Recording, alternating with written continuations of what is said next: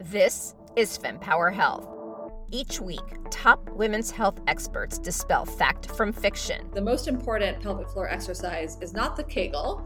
Challenge the status quo. It's never easy to challenge the accepted leaders, and especially if you're a woman. Provide perspective on why your healthcare journey may be so tough. All of that fear and worry, it all upregulates our nervous system, puts us into fight or flight mode, and increases our pain sensitivity. And what you can do about it.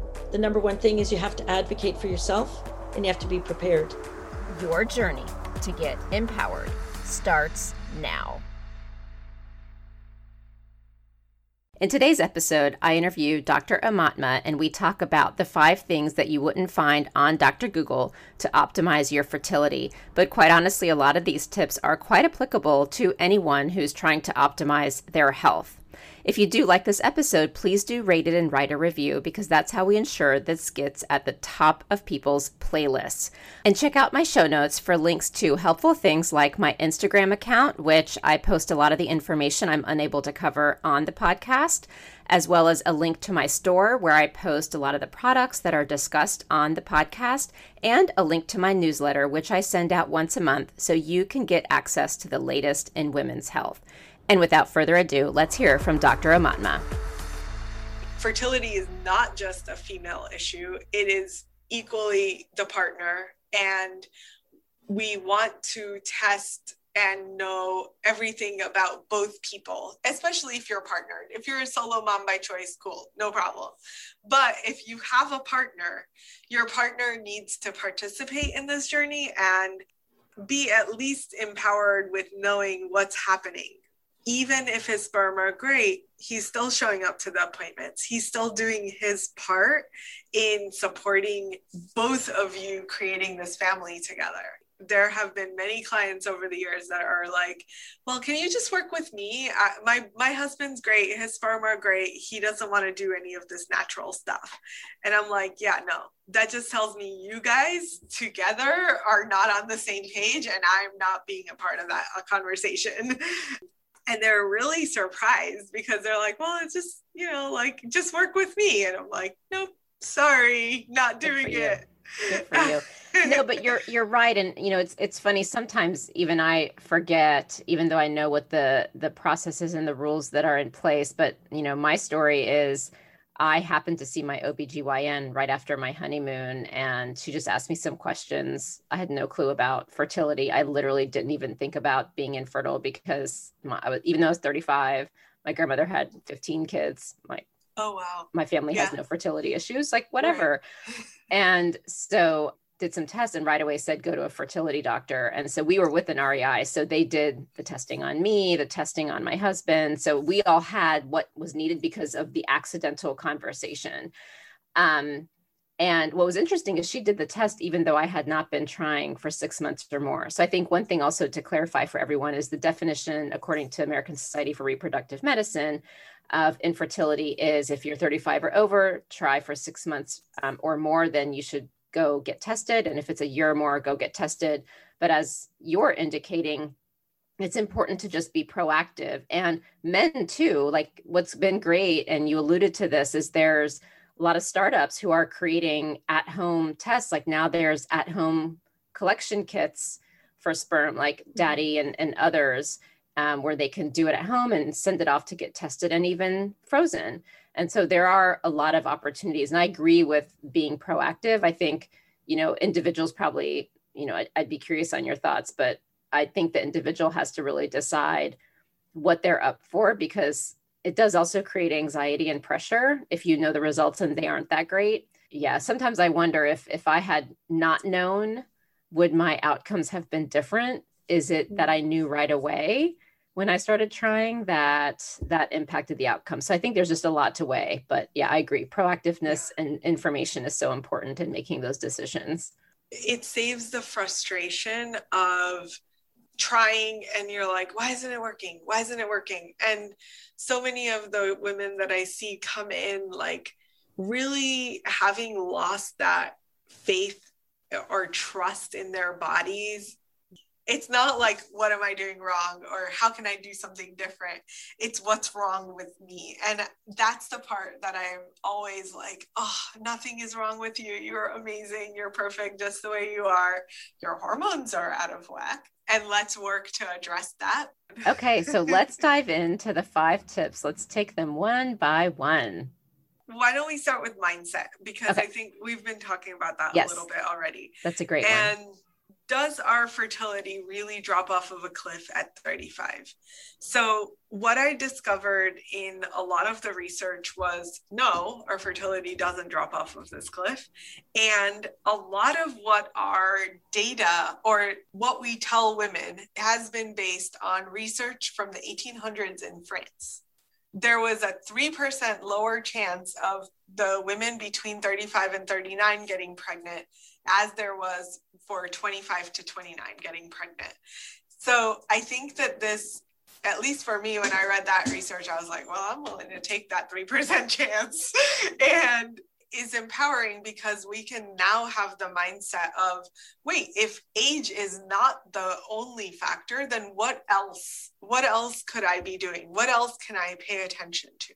Let's dive into that because this is a really important one. And I do like to play devil's advocate. This is the standard. And I mean, even the way fertility is defined, it's, how long you're trying for under 35 and over 35. I mean, it is spoken about everywhere. Also, there's nuances and there's so much that we don't understand in women's health, and trying to ensure that apples to apples is being compared, I think can be complicated because there's a lot of conditions we don't understand because of the limited research. And so let's play devil's advocate on these studies. So if you're finding these studies where in the 1800s, we say one thing and now countries are starting to do these other tests, if I were, the president of ASRM, like what would I be saying? The studies are correct. How can we get those things to change? So I just want to, I guess, challenge it of like, how do we really look at this? Because as someone is listening to this, like, I certainly don't want people to come across and like start going to their doctors and saying this and then it causing concern. And so I just want to like figure out like, how do we, I think generally speaking, we can all agree much needs to be done in women's health, right? But how do we rectify a very large organization that does this and really talks about that age cliff? On some level, there isn't a lot that we are going to do to change it, right? Like there's going to have to be massive numbers of studies to actually create enough of a tipping point to say, okay, now we actually are going to say something different. But this, like the 35 cliff is ingrained into science so deep that those roots are really, really deep. And I'm not sure that we're going to pull them out with, me saying that. So would it be safe? Here are the studies. So would it be safe to say we all concur that currently the way the world is viewed is that 35 is the cliff? Mm-hmm. There could be evidence pointing to other things that can factor into it. It's not a pure black and white age thing. And there's other considerations, and maybe leave it at that. By the way, another thing before I forget, when you were talking about the testing. So unfortunately, the way a lot of the insurance policies are is they will not reimburse for the testing if you haven't been trying. I have not researched the policies to find out, because they're actually hard to find to that level of detail, as you likely know, of do they also separate out over 35 and under 35, or do they do a blanket, you have to have been trying for a year? So that's another nuance. Do you know for sure? Do they not cover it? It is, if you're over 35, you only have to be trying for 6 months in order to get it covered by insurance. So the insurance has caught up to the ASRM guidelines. Yes. Okay. Yes, perfect. basically. Yeah. Okay.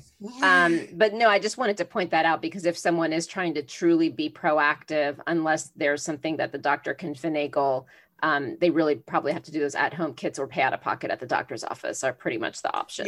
Yes. Okay. Exactly. So I just wanted to at least paint that picture. Yeah. And that's perfect because we can talk about that being the next thing is testing, right? Testing is super critical.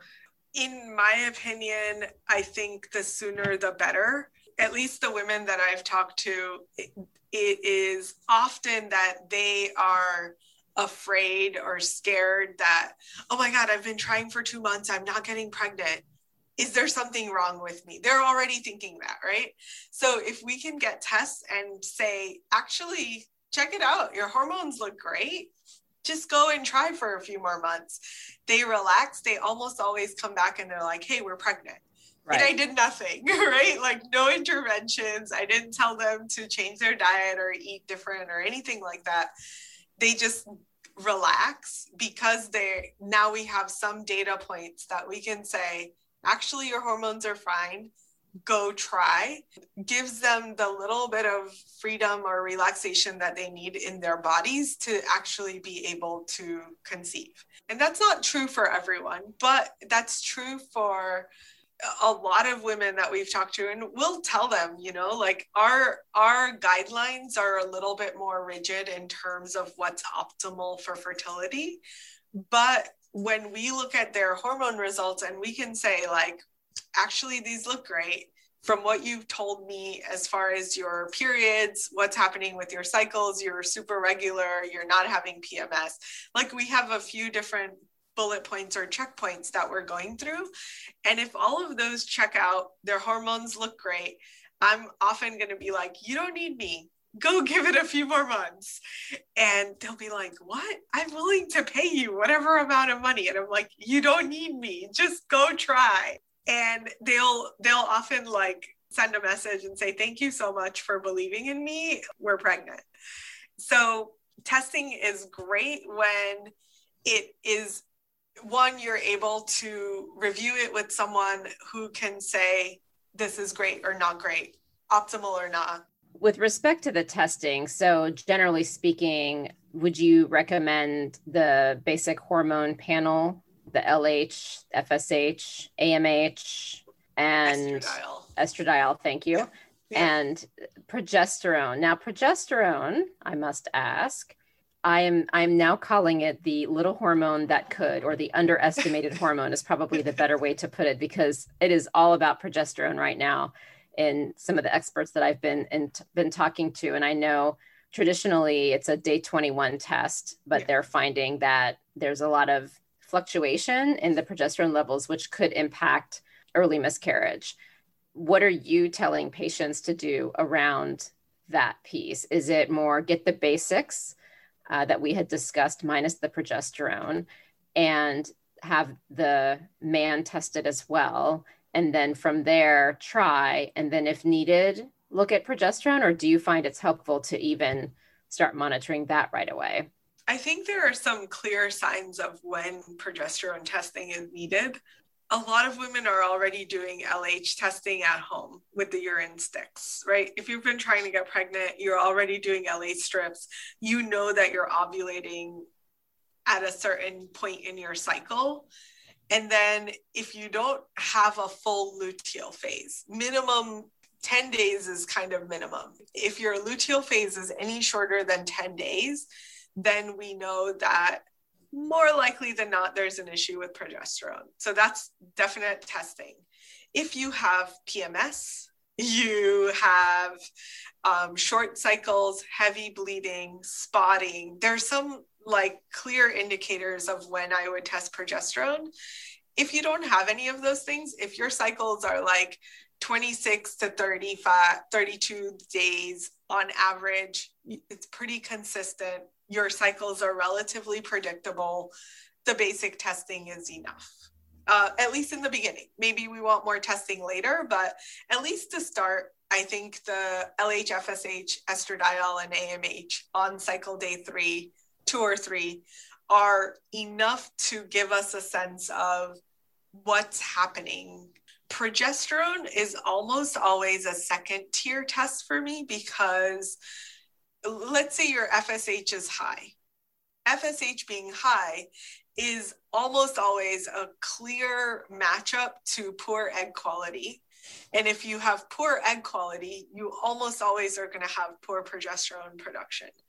because the quality of the progesterone production is based on the corpus luteum, or the shell of the egg after the egg has been ovulated. That shell is what's making the progesterone. So you start out with one, it splits off, the egg gets ovulated, and then this corpus luteum, the shell that's left, is going to produce progesterone for 2 weeks. So if you have those 4 hormones and they look great or in an optimal state, more likely than not, that progesterone is going to be great. The next kind of are related is, okay, you've had your testing, now you want to optimize your health. And there's a lot of different things to optimize.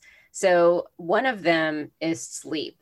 And boy, will I tell you how much over the past, I mean, let me just step back and say this.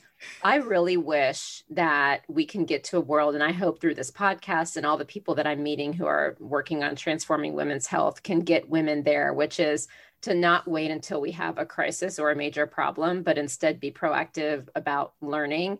But my fertility journey, like many's fertility journeys, are what kind of force you to be, holy cow, educated on like everything about your body.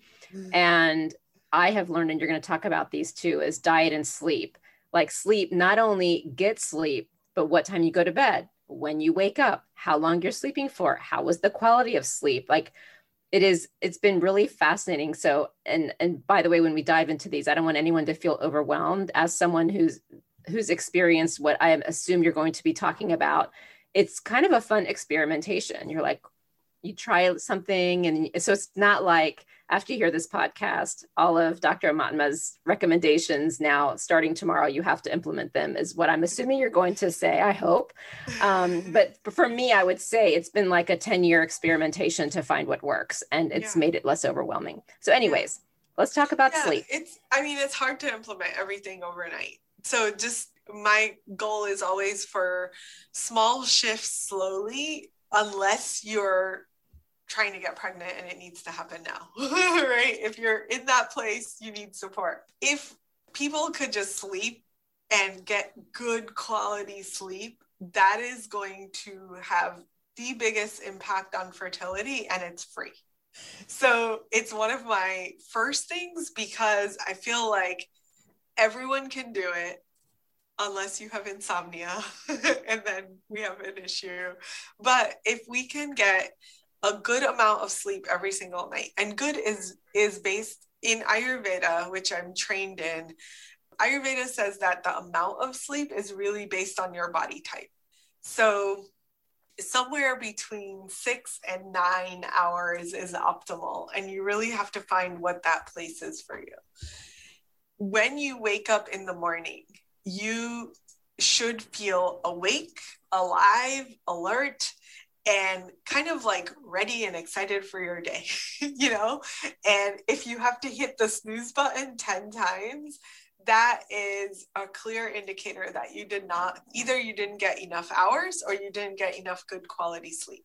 The other connection is there's a thing called a cortisol awakening response. In that first 30 minutes of waking, your cortisol is going to rise and kind of reach optimal for the morning time that gets you through your day. The biggest impact to cortisol awakening response is what you were doing the night before you went to bed. So if you were in front of a screen that gives off blue light, which is our TVs, phones, computers, all the things that we use these days, the blue light from our computers or our screens are essentially like hitting the part of our optic chiasm that turns off melatonin production. So this blue light creates this impact on our melatonin production, which then means we don't sleep well through the night. And then when we wake up in the morning, there's no switch to turn it to cortisol. So now we have this melatonin deficiency creating a cortisol deficiency in the most basic way. So the way to fix it is blue light glasses. If you're going to watch TV or whatever, get blue light filter glasses, good ones. They not work. The cheap ones on Amazon. Yeah, you know what? I will admit I had purchased the cheap ones, and then I found more costly ones, and it's a difference. It's really, such a difference. It really works. It is not a marketing thing. It really works. Limiting blue light at night and then getting good full spectrum light in the morning. And that's the way to fix this like cortisol melatonin thing that happens. Melatonin is one of my favorite hormones for women because it impacts fertility. It helps increase egg quality. So if you're getting good quality sleep and you have natural production of melatonin, you're naturally supporting the quality of your eggs. When your melatonin production goes down or you're not getting as well of a response with that, the egg quality is going to go down. So again, one of the easiest things to do is get good quality sleep and make sure that you're sleeping through the night. If you're not, you can take melatonin because again, melatonin is a hormone, but it is going to support egg quality. So it's a nice way to get support for your eggs, egg health, and simultaneously support good sleep, and you're going to feel more rested when you wake up. With respect to the melatonin, my understanding is the dose and the time at which you take it is really, really important. What kind of guidance would you provide around that? In general, I start slow. The lowest dose, 1 milligram. Start with that. Try that for a week. See if it's helping your sleep. The biggest thing with melatonin is if you take it too late at night, you're going to wake up feeling groggy. So you want to take it early enough that you don't feel groggy, but late enough that it helps you fall asleep and stay asleep. And you feel more refreshed when you wake up. And if all of those things are happening, great. The word of caution is don't give melatonin to your partners. Melatonin, as great as it is for egg quality, it's not so great for sperm health. So men need different things. But for the women, I would say like usually 2 hours before bed, 1 to 2 hours before bed. I know vitamin D is also important. And we don't get enough of it. And I've recently learned that if you're wearing sunscreen, it blocks the vitamin D from the sun, which I was like, what? That's a supplement that I've been hearing so much about and the benefits of it. Any thoughts on vitamin D and who should be taking it, who shouldn't, when, how often? So many of us are deficient in vitamin D. It's incredible. Like we test everyone and there are very few times that people have optimal levels of vitamin D on testing. Generally speaking, I think that a safe dose for almost everyone across the board could be like 1,000 IUs. And then we would go up based on how low you are. So the more deficient you are, the higher your dose is going to be.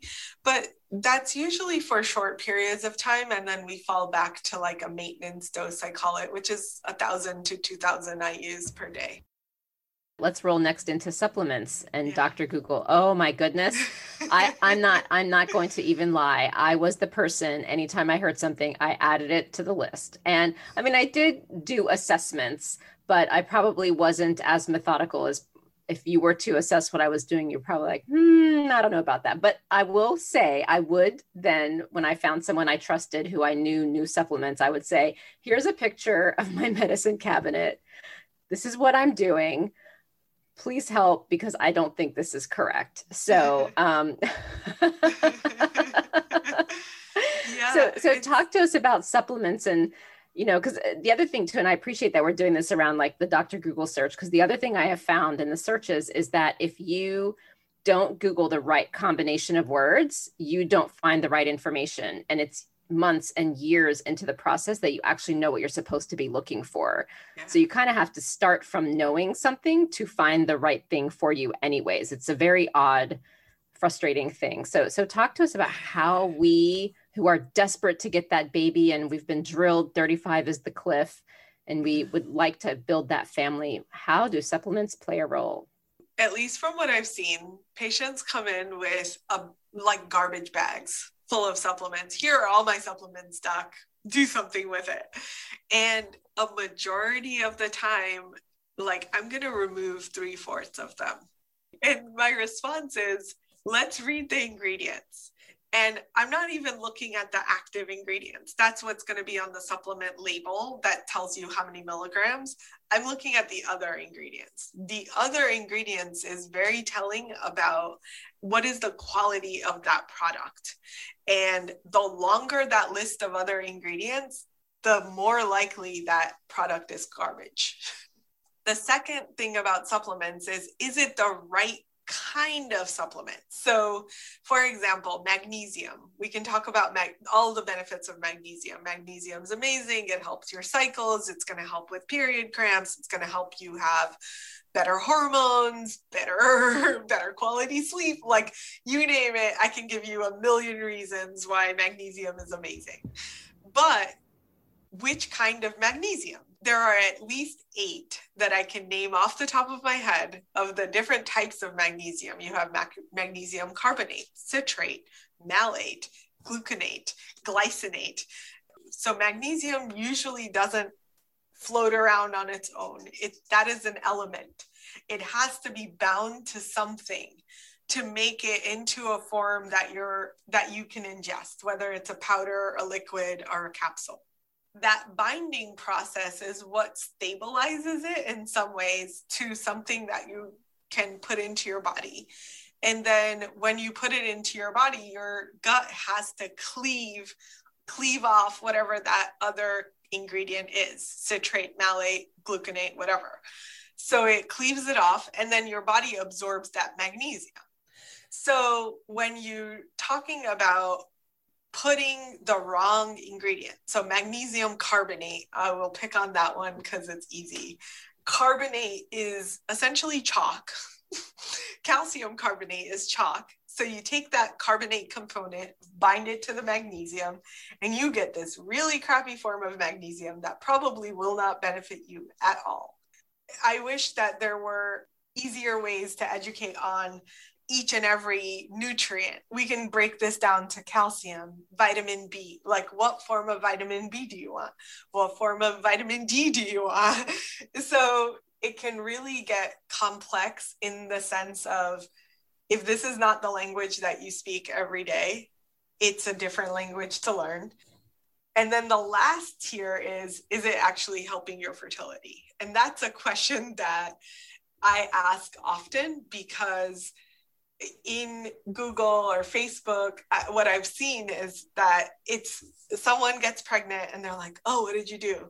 Oh, I was taking DHEA and maca. I know. And now everybody in that group wants to take DHEA and maca. Exactly. I see it. I see it. And it's unfortunate, because it just means that now you are exposing yourself. DHEA, for example, is a really popular fertility supplement. It took me 7 years to really figure out the optimal person to give DHEA to. And now it works like magic. But there's only, like, out of the hundreds of people that we treat, there's like maybe 5% of people that need DHEA. That person is someone who has a really specific pattern of hormones that everyone just doesn't have. You need to test DHEA levels in urine before knowing whether or not to supplement someone's DHEA. DHEA is a hormone. That is not something you want to mess around with willy-nilly and just give to everyone. Too much DHEA can shorten your periods, shorten your cycles, meaning you go from like 28-day cycles down to 21-day cycles if you don't need DHEA. You can really be detrimental to egg quality. So that is one supplement that I think can do more harm than good.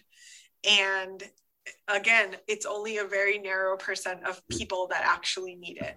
It's unfortunate because they don't tell you this. You can read PubMed studies. They don't tell you this, right? They don't tell you like, oh, you need DHEA if XYZ. They just pick a random population of people and they say, oh, we gave them 200 milligrams of DHEA and this is what we figured out. You would never take 200 milligrams, by the way. No, thank you. I mean, these are really important tips. And I mean, I almost feel like we need to do a whole, like, just supplement episode when it comes to fertility, because I have so many questions, but I do want to get to the last tip, which is around diet. What are the nuances there that you wouldn't find on Google? So I assume, like, eat organic, eat healthy, like those to me would be the obvious statements. But what are some things they wouldn't find on Google that you want people to know when it comes to diet? I think the biggest trend that I've seen, or trends that I've seen as far as diet, are limiting your diet in terms of major food groups. And my suggestion is do not limit your food groups. That means eat your proteins, eat your complex carbs, eat your fruits and vegetables, like get the variety and spectrum of good, healthy, unprocessed food. Limiting to either keto diet, paleo diet, you name it. There's no perfect diet that is good for fertility. I think the most balanced diet is good for fertility. So like Mediterranean diet is probably the most researched, but again, Mediterranean diet is great for most people. It's not good for everybody. So kind of get all of the foods. The way that you can help support your fertility is to eat less and less processed food. Vegetables are important. Green leafy vegetables, super important, especially for fertility and pregnancy. So those are going to get highlighted. And then really honing in on whenever you can, or as much as you can, trying to rotate your food. So what ends up happening is that our brain overpowers our gut. Our gut needs variety. The more variety that you have, the better for the microbiome of your gut, the better for the microbiome of your uterus. As soon as our brain gets involved and it starts saying, oh, but I could just create a menu that I eat every single Monday, I eat this, every Tuesday, I eat this, every Wednesday, I eat this. And you start limiting or honing in on what you're going to eat, and you eat the same things again and again, you start losing the biodiversity in your microbiome. And that biodiversity is super important. So what is your greatest hope for women's health? Oh, my greatest hope is for women to be able to have the relationship with our bodies, with ourselves, that is allowing us to be in charge. So like not giving our power over to our doctors or our friends or Dr. Google, whoever, but really like being in tune with ourselves, right? And really like having that connection of, hey, when I'm in full alignment with myself, my body tells me what I need. My body's guiding me to what food do I need to eat? How many hours of sleep do I need to get? And really being able to use that as our guide on our healing journeys rather than some external power or authority. No, I agree. I mean, when we really, I'm noticing it too. For a long time, I will say my fertility journey took over my life, and I'm now at a point where I am doing that listening, and I wish I would have done it a long time ago, because it's really cool. Like your body, it tells you, you just have to listen. But thank you so much for your time and for your expertise and taking your experience as so many do. They have an experience like, I've got to make change. And so thanks for committing your time to getting to know women's health even more, so you can help those who are struggling and trying to build their family. So thank you for your time. Thank you so much for having me.